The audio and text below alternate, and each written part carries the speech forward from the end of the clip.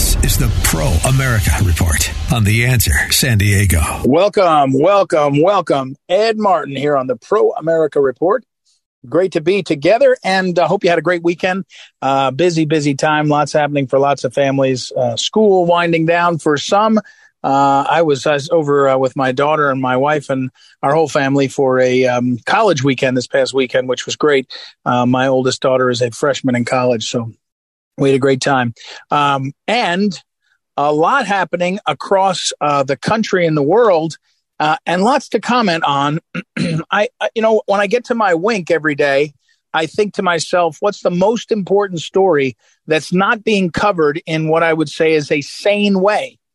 And I have to say, I changed my mind since I started to get ready for this wink. What you need to know, first of all, if you go to proamericareport.com, you'll see Ed Martin's Pro America Report. There, you can sign up for the daily email, the wink, what you need to know. And that's what we start today. But here's the thing. When I thought, well, there's the leak, the leaker who it looks like he leaked some documents that show the Ukraine-Russian war is in a different place than maybe we thought. There's conversations about the school choice movement, vouchers, a very ugly smear. I might get to that later in the show. Smear against Chris Rufo. Corey D'Angelo, not Chris Rufo. Corey D'Angelo is the one who got smeared. A terrible, mean-spirited, almost political ad. I have to say, I guess the creator of the ad, which really smeared Corey DeAngelis, I guess they're considering him a public figure so thoroughly that they think they're protected, but it was really brutal. But I could talk about all those things. I could talk about Tesla. It looked like they were going to have a launch to go to Mars, or the next step in that for Elon Musk. But that got scrapped early in the day on Monday, I think. We'll see. But instead, I want to talk about the violence that was featured over the weekend in Chicago. And when I say it was featured, most of our major cities have violence and crime every weekend. If you go and do a tally of the number of people shot, for example, in a place like Chicago over a weekend, it's devastating numbers. Sometimes it's more than 50 people shot on a two-day period. But and right now our cities are lawless or our cities are wild. Let's say it that way. Lawless is a little bit of an overstatement, but it's not a surprise.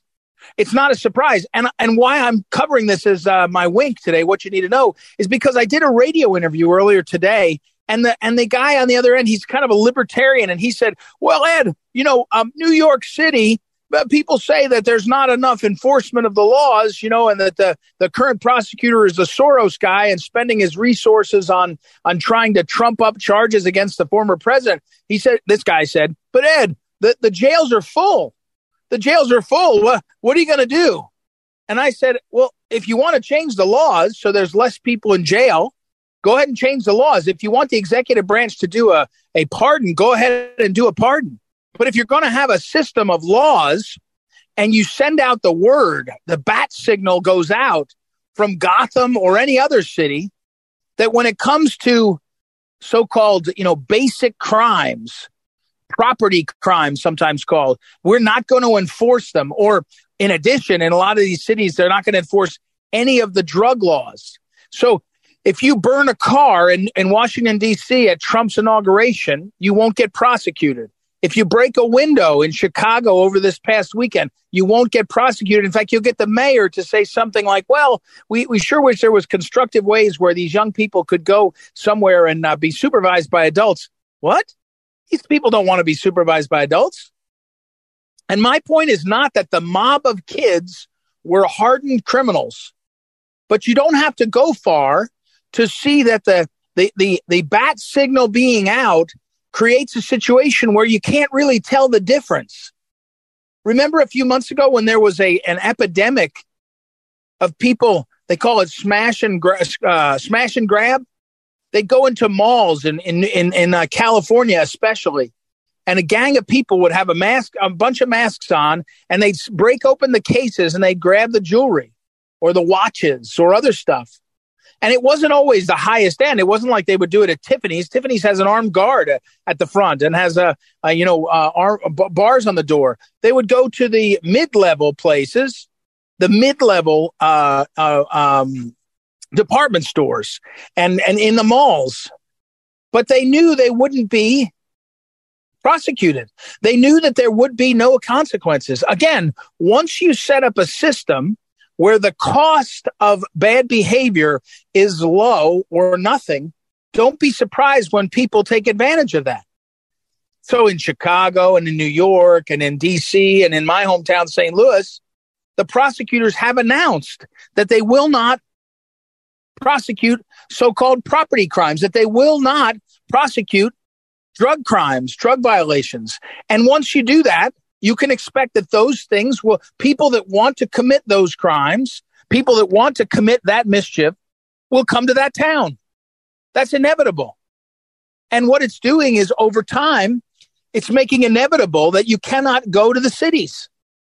Because if you go to the cities because you like, to see the skyline in Chicago on the lake there, and it's, you like to go to the Navy Pier and you can see the Ferris wheel and there's music and all, that's fine. Because why? Because the thing that you want, the incentive for you to be there is the skyline and the Navy Pier. But if the things you want to do are lawlessness, you have all the incentive you can want to go to downtown Chicago. And so you will. And pretty quickly, absent a change in the enforcement of the law, the people who want to see the skyline and the Navy Pier are not going to come down in the face of crime and lawlessness and having their car broken into or having to worry about a group of people, raving across an area. Back in the 80s, they called it wilding. It was a whole movement. Now, my point there, by the way, is that these things do ebb and flow. When you get a series of law enforcement officials and mayors and others that don't enforce the law, you get a bad situation. And the classic example is New York City in the 1970s and 80s, when it got increasingly lawless, increasingly graffiti covered, and you ended up with vigilantes like Bernie Goetz pulling a gun out on the subway and shooting somebody, and you had people getting more and more fed up and fleeing from New York City until there was a dramatic change in leadership. And actually, I was just watching a documentary about this called Gotham. I'm going to try to get the speaker on. And Gotham actually gave the credit. He said it started to happen actually under Koch. It started to happen under Dinkins. Dinkins actually hired Mayor Koch was the mayor of New York City, and it continued downhill. Then Mayor Dinkins, African-American, was upset Koch in the primary and became the mayor. And Dinkins was boxed in by the crime and forced against his political will by the speaker of the city council to hire a bunch of cops.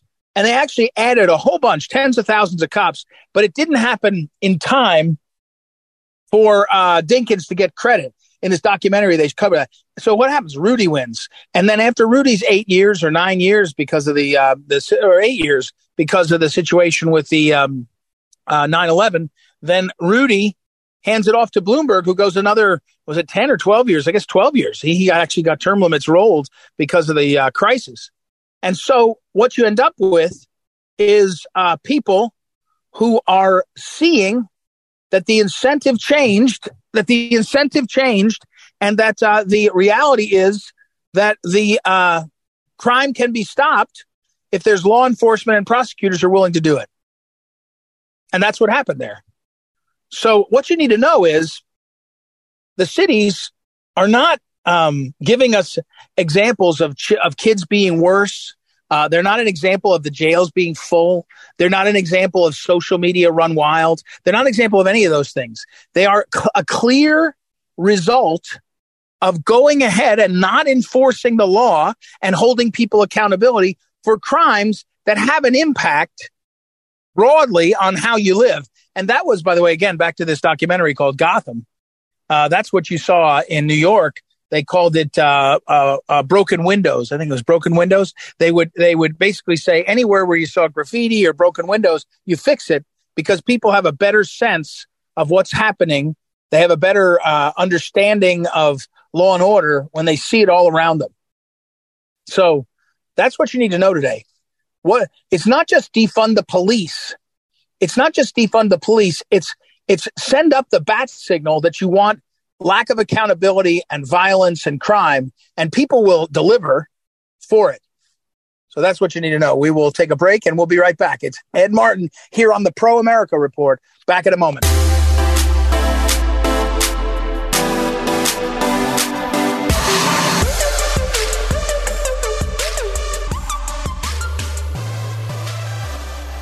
Welcome back. Welcome back. Ed Martin here on a Pro America Report. My friend Michael Volpe, the investigative journalist and friend of the program, a frequent guest and someone who has often has some really helpful ideas, thinking things that I'm not seeing, sent me an email earlier today. He said, hey, I'm not sure you saw this story. We ought to talk about it. If you go over to his Substack, michaelvolpe.substack.com, Michael Volpe, V-O-L-P-E. The title is Michael Volpe Investigates. And so, Michael, you sent me this. I don't even understand actually the timing of this. So walk us through it. The idea is that there's a medical doctor who refused to require masks, but years ago, I think. Anyway, tell me what's going on here. Tell me where it is. It's not exactly in California. It's not exactly in New York State. Tell me about it. Go ahead, please. Yeah. So the doctor's name is Eric Henson. He practices out of Texas, ear, throat, and nose specialist.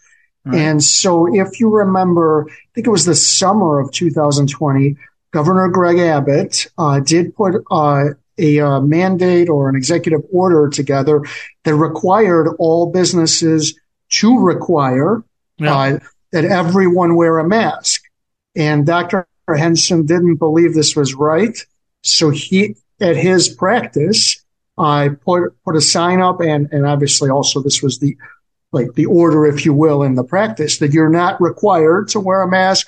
And then he said, if you feel that's a problem, call and cancel the appointment, and you can either redo the appointment or we'll recommend someone else. Mm-hmm. So that executive order was rescinded somewhere between 3 and 6 months later. Don't quote me on the exact timing.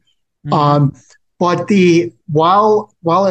because it was in effect and Dr. Henson was violating Governor Abbott's order for a few months, the Texas Medical Board went after his license. Right. And so towards the end of 2021, so I think it was about 18 months later, they gave him what I term a slap on the wrist. So $1,000 fine, like some continuing education classes. He calls it jurisprudence, and I should know exactly what that means, but I think it's retaking a test. Now, he refused to do it. I asked, seems like if you had just paid the fine and these seem minimal, he said, well, I felt that the punishment was wrong and I wasn't going to accept the wrong punishment.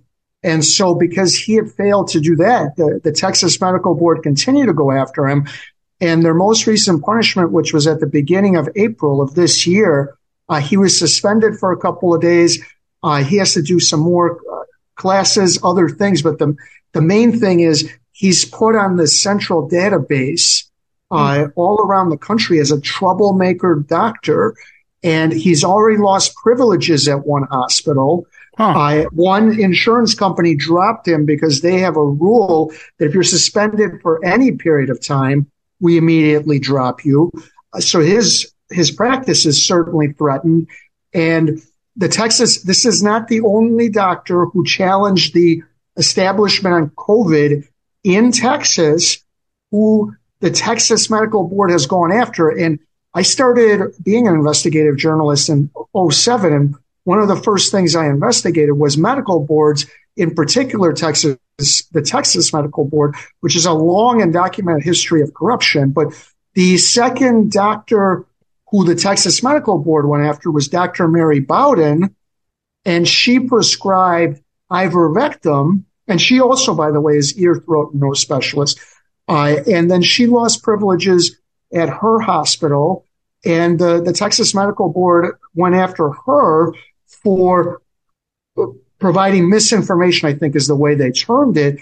And she has a similar story. They also gave her a slap on the wrist. It was slightly more significant. I think her fine was $5,000, but again, the jurisprudence, the continuing education, and because she refused, they went after her even harder. And so her case is still ongoing. There's a lot that's been written about with her. So if you want to find out more, but it seems like the Texas Medical Board is going after doctors who challenge the establishment on COVID. We're talking to Michael Volpe. Michael, pulling back for 1 second on this story, Dr. Henson, he's not a fly-by-night doctor. I don't see it in your story, but I think I know that he's got normal to above average credentials. I mean, he's so right. And his professional assessment at the time, when everybody was guessing, when Fauci, for example, admitted that he was lying about masks, he said he lied because he didn't want to run on the N95 mask, so he was lying about it. My point here is that people were guessing what worked. And by the time it was done, ear, nose, and throat doctor, you think he's got a pretty good right to guess. That's what he does. I mean, he's doing, what is, so they guess in this case, and then, according to the establishment, they've guessed wrong. But, by a certain point, I don't know when that would be, a year ago, 2 years ago, whenever it would be, I think most people would say, okay, nobody really knew what they were doing in that setting. And yet they're still enforcing this against him.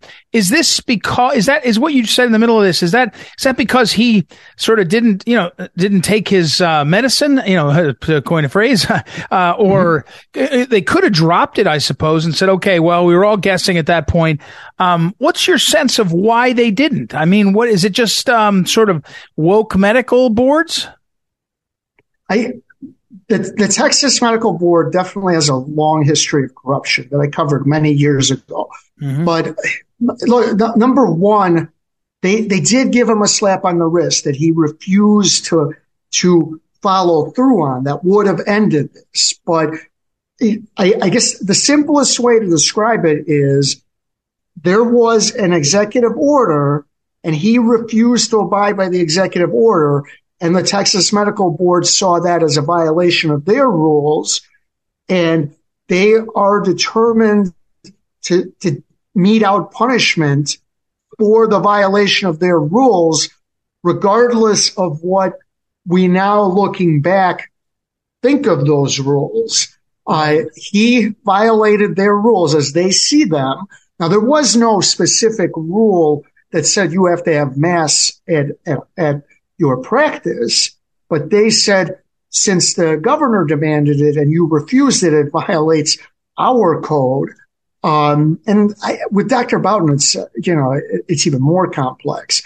They're essentially, you didn't go along with the Fauci, the vax is right, everything else is wrong narrative, and so we're going to punish you. But on top of it, by not doing and it was a slap on the wrist originally by not doing that. He did escalate it. I interviewed him for about 20 minutes. You can listen to the interview. He'll tell you why he escalated it, but he did escalate. There was an opportunity for both Dr. Boughton and Dr. Henson to resolve this with fairly small amount of punishment, and they chose to amp it up. And, I've dealt with bureaucracies a lot. Bureaucracies don't like it when you challenge them. So here we are. And Michael, again, we're talking with Michael Volpe. And again, if Michael Volpe Investigates is his Substack over michaelvolpe.substack.com. And a lot of, as he's investigative journalist is how he describes himself. And you'll look in here, Michael, one common aspect of your journalism is that you find these places and stories where, government seems to be, as you say, either corrupt or proceeding with its power in a way that doesn't really make sense for its ends. I mean, it's, sometimes I don't know if it's, small c corruption, meaning they're just drunk with power, or if there's actually somebody influencing, some of the cases and things we've talked about where the family courts, there's so much money moving in and out of those places. It feels like it's capital C corruption with money moving. In this case, I don't know. It looks a lot more like control. What's the future of this? Does Dr. Henson have a way that he gets a challenge on the merits? It feels like he's sort of stuck in the procedural fight. And maybe the effort against the other doctor. Sorry, her name fails me. Is Dr. Mary Bowden? Yeah, Mary Bowden. That's already sort of moved along too. I mean, are we? I hate to say it. Have we missed the chance to have these fights on the actual sort of facts of the medicine? Right. There's ways to challenge the ruling, and he's got an attorney. His name is Paul Davis. So he can challenge it. I'm not going to read the tea leaves on how easy or hard that challenge will be. Right. He's hoping that this story reaches the governor and the governor takes action. I'm not sure if the governor can. The governor of Texas appoints the members of the Texas Medical Board. So it's his people. I don't know how many of them were appointed while Abbott's been the governor, but he does have a direct relationship to the Texas Medical Board. There are things that Dr. Henson can do. It seems to me that this is a doctor who challenged the establishment, but then on top of it, refused to accept the punishment and say, you're right, I did these things wrong. Here's the $1,000. I'll retake the test, do some continuing education. And Dr. Bowden could have done the exact same thing. And she would have finished up her things with the Texas Medical Board as well. And I do want to say again that the initial punishment was what I consider a slap on the wrist. So it isn't that they initially went overboard with their punishment, but neither doctor would accept the punishment. Right. And, well, and the audience can say whether it's right or wrong. Yeah. Well, I mean, you and I both know a lot of doctors. I'm married to one, and they believe what they're going to believe. They've spent a lot of their career figuring things out, and they say, hey, wait a second, don't tell me, the sky is green when I know it's blue. And in this case, again, backing up, Michael Volpe for 1 second, again, you wrote a lot during the COVID, and you saw a lot of the government interaction and all. It doesn't look like that the science, follow the science crowd learned much. I mean, even in Texas, it looks like a lot of, maybe it's Texas, a lot of ego on all sides. It is. And, one interesting thing is that when Abbott reversed his executive order, he also ordered any punishments as a result of the initial order need to go away, because they were part of the reason he rescinded it, at least at the time he did, was because they were going after the lady who had a hair salon who opened it when they weren't supposed to. And so he was saying anyone who was punished during the executive order, that punishment also goes away. So you would think it would apply to the Texas Medical Board as well, but it hasn't. It might be ego that you, number one, refused to abide by the mandate. And Dr. Henson explains why he didn't. But then on top of it, we gave you this, I'm sure in the TMB's mind, it's a reasonable punishment. And rather than doing it, you flaunted the punishment. And so we're going to go after you even more. Yeah, it's an interesting one. Michael Volpe, again, michaelvolpe.substack.com. Michael, thank you for the time and for digging into these stories and bringing them to my attention. Very helpful. We will put up on social media a link to his site and make sure that we get some more there. So thanks, Michael. Michael Volpe, everybody. We will take a break and we'll be right back. It's Ed Martin here on the Pro America Report. Back in a moment.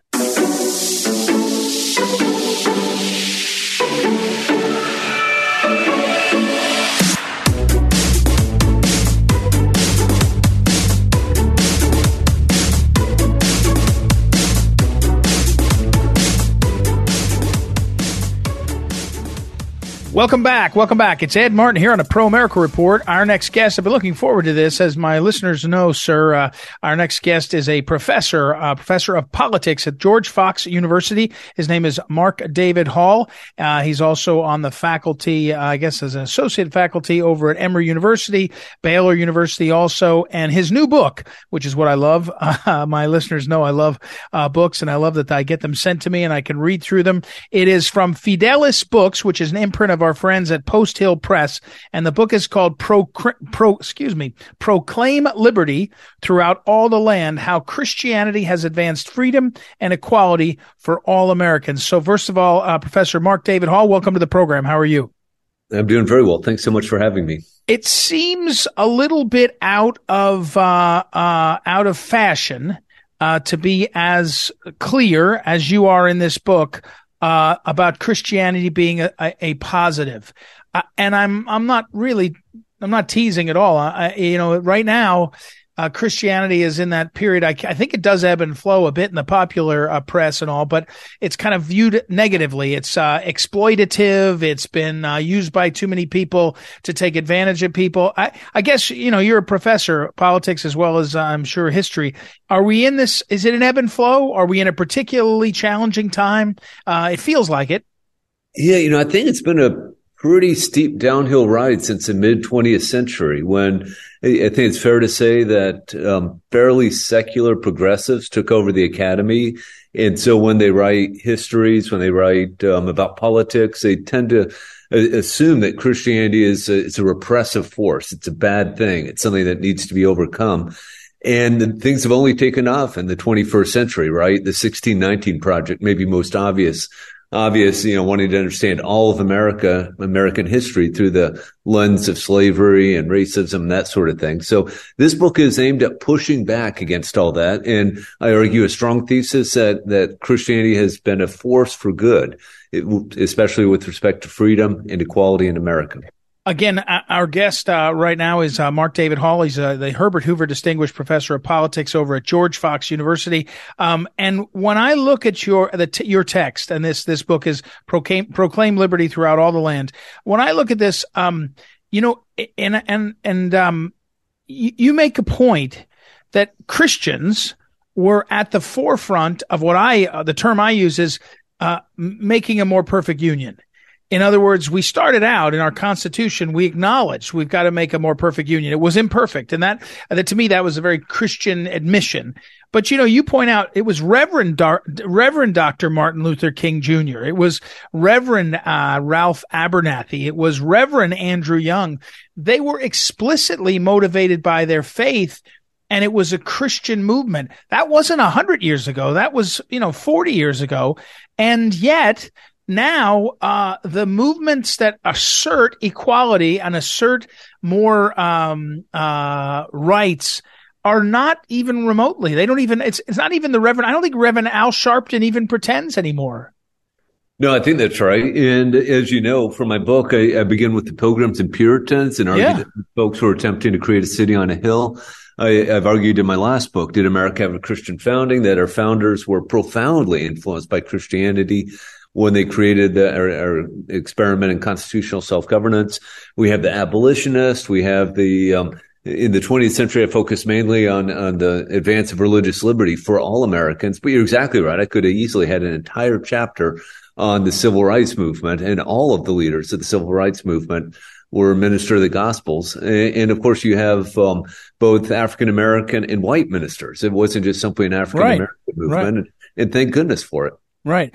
Again, our guest, Mark David Hall, Professor Hall, is over at George Fox University. Does a book like this, does it in academic circles? Because when I read this, it's not really, you're a professor of politics, I guess, but to me, it's a lot of history. It's a lot of analytical, kind of analysis of how things fit into history. It doesn't seem like it's an argument. It seems like a description of what's gone on. But it doesn't feel like that's how academia reacts to this, right? Again, have we lost that much ground that fast? Yeah, so I've done a dozen academic books with Oxford University Press, Cambridge University Press. This book and my last one are explicitly aimed at the general reading public. And so I try to be very clear, very accessible. There is an argument involved, right? I'm explicitly pushing back against the 1619 Project. But I would like to think it's completely grounded in historical facts. So I think the most progressive, angry atheist can read my book and would have a hard time arguing with it. I think that's right. And I think a lot of it is sort of self-evident. Back for a second to the text itself. in one of the chapters, I'm sorry, I'm trying to find my notes. Yes, there it is. You talk about the evangelical reformers. Lots of people wish for another a revival, right? Not just wish, but pray for a revival and pray for, that there would be a period in our there are periods in our history that we describe as these periods of awakening and people, returning to the study of Scripture and to an idea that of being governed by an external truth that was from God. How could that happen in the modern moment? I mean, again, you're a professor, so you're exposed to young people, especially, and the technology and how fast it's moved. It's hard to see. I guess maybe someone around the time that Gutenberg was doing the printing press was acting like me, saying, I don't know how this will turn out. It's really going to be a problem, but it does feel like it's a problem right now. Well, I agree. We need revival. And as you point out, in antebellum America, that is 1820s, 1830s, that's the time of the Second Great Awakening, where there were revivals all over America. People were coming to Christ. People were being convicted and repenting of their sins. And there's a profound missions movement that went along with that, but also a profound movement to reform society, to fix the evils of society. Opposition to slavery is one of the most obvious of these movements. One I discuss in my book that I think is not all that well known is the opposition to the Indian removal from Georgia. You had the 5 so-called civilized tribes, the Cherokees and others. And Andrew Jackson wanted to move them to Oklahoma. And you had petition after petition signed by evangelicals and all sorts of political activism aimed at protecting these Native Americans, guaranteeing them the land they had by treaty rights. And you just can't explain things like this in terms of self-interest. I think it was people motivated by the gospel. And so I think our prayer for today has to be for revival. And of course, nothing could stop the God and the Holy Spirit. If God wants there to be revival, there will be revival. Well, that's exactly right. I mean, all the stumbling blocks that you and I can think of are going to be, they're nothing to God, but it's easy to shake your head or your fist at it.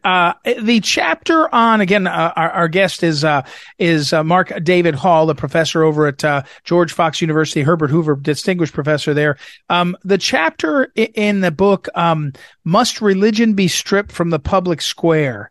And this, to me, I'm a lawyer, so and I care a lot about these issues. This, to me, is the chapter that caught my eye in terms of what I feel is happening. In other words, starting in, I think you started out with 1947 or so. Is it Everson? Yeah. And then coming forward, it's a sort of activist effort, not just in the courts, although it's the courts heavily, but in the culture to drive out of the public square, meaning in my mind, the public schools first, but then just in general, drive out the Christian ethos. And once you do that, you take care of, you eliminate the education and I joke with people that to me the Pledge of Allegiance is brainwashing. It's just brainwashing in the right direction. When I make my kids say rote prayers, I don't know if they're having deep theological moments, but I know that they're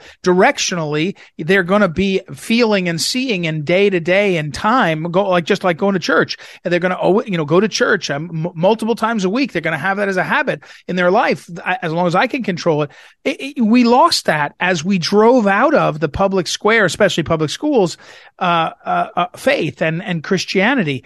I don't know how you ever get back the basics of America without somehow more widely spreading that formation. Well, let me just affirm that. I'm a huge supporter of Christian schools. I don't know why any parent would have their children in Christian schools if they can at all manage it. You're exactly right. With 1947, of course, that's when the U.S. Supreme Court applied the Establishment Clause to the state. The Establishment Clause simply says Congress shall make no law respecting an establishment of religion. In other words, we aren't going to have a national church. And by the doctrine of incorporation, no, we aren't going to have a state church either. But that does not mean we have to strip religion from the public square. It does not mean there's a wall of separation between church and state. So groups like Freedom from Religion Foundation, American Humanist Society, They want to remove like the Bladensburg Cross, right? This 1925 World War I era cross memorializing young men who died in the First World War. And it's on public land now. And so, of course, the American Humanist Association says this has to come down. When Ohio built a Holocaust memorial, it wanted to include the Star of David in the Holocaust memorial. And of course, the Freedom from Religion Foundation people said, no, you can't do that. There's a wall of separation between church and state. Well, fortunately, the federal courts have come around to, I think, a sensible understanding of the Establishment Clause. And so the Bladensburg Cross was found to be constitutional by a vote of 7-2. Ohio ignored the Freedom from Religion Foundation. We're seeing public funds going to private religious schools on the same terms as other private schools. And so I think we're actually sitting in a pretty good place right now with respect to the federal judiciary and the Establishment Clause.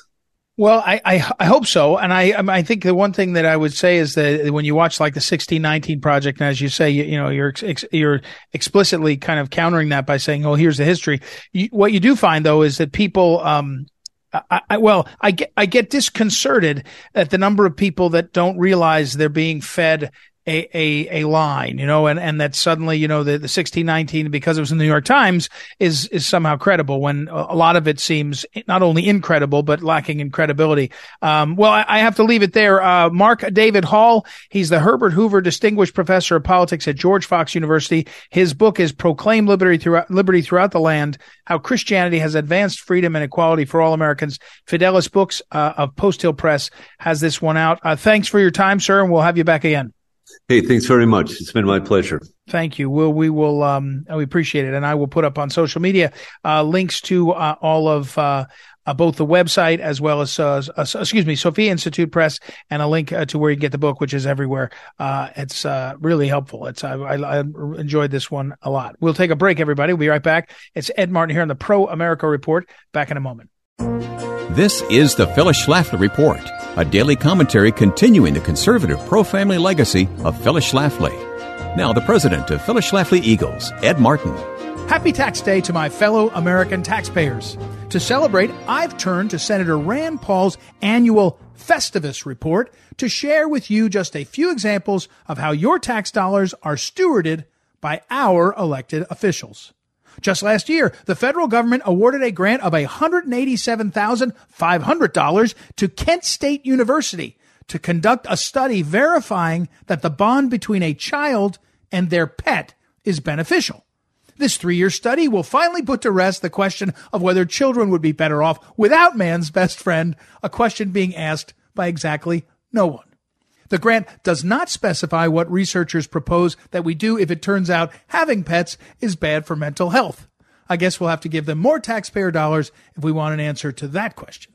Another line item in our national budget includes spending $200,000 to educate Americans about train tracks. Imagine you're approaching railroad tracks and you observe the railroad crossing sign with the flashing lights, the bells, the train whistle, and that crossbar coming down over the road. What's your first reaction? If you answered, keep driving, then fear no more. The federal government is spending $200,000 this year to educate you that those lights and crossbar mean to stop at railroad crossings. Since 1996, the federal government has given more than $3 million to Northeastern University to fund research into how to overcome steroid abuse. That doesn't sound like the worst use of taxpayer funds, does it? Well, Northeastern's method for studying the problem is to inject hamsters with steroids and watch them fight one another. They then inject the rodents with other drugs to see if they can override the effects of steroids. And maybe this will work on humans too. But rather than trying to counteract the drugs by giving people more drugs, why not just get them to stop taking drugs in the first place? Maybe I should get a research grant to find that out. While I may have been a bit more lighthearted than usual today, know that government waste is a very serious problem. The American people deserve accountability for their tax dollars, and we should demand more oversight. This has been the Phyllis Schlafly Report from Phyllis Schlafly Eagles. Liberal politicians cannot be allowed to manipulate tax laws regarding Social Security, charitable donations, retirement accounts, homeownership, and the definition of family.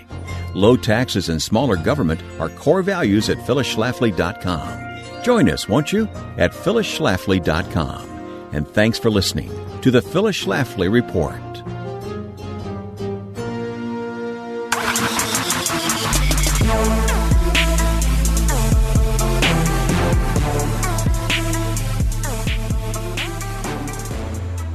Welcome back. Ed Martin here on the Pro America Report. Hey, I went too long on those interviews, so I'm a little long. I only got about 50 seconds.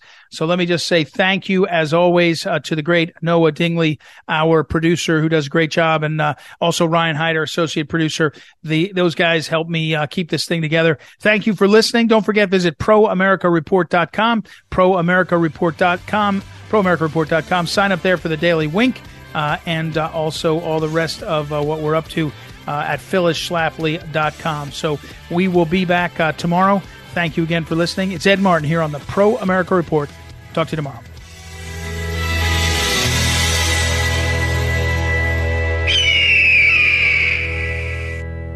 This is the Pro America Report on The Answer San Diego.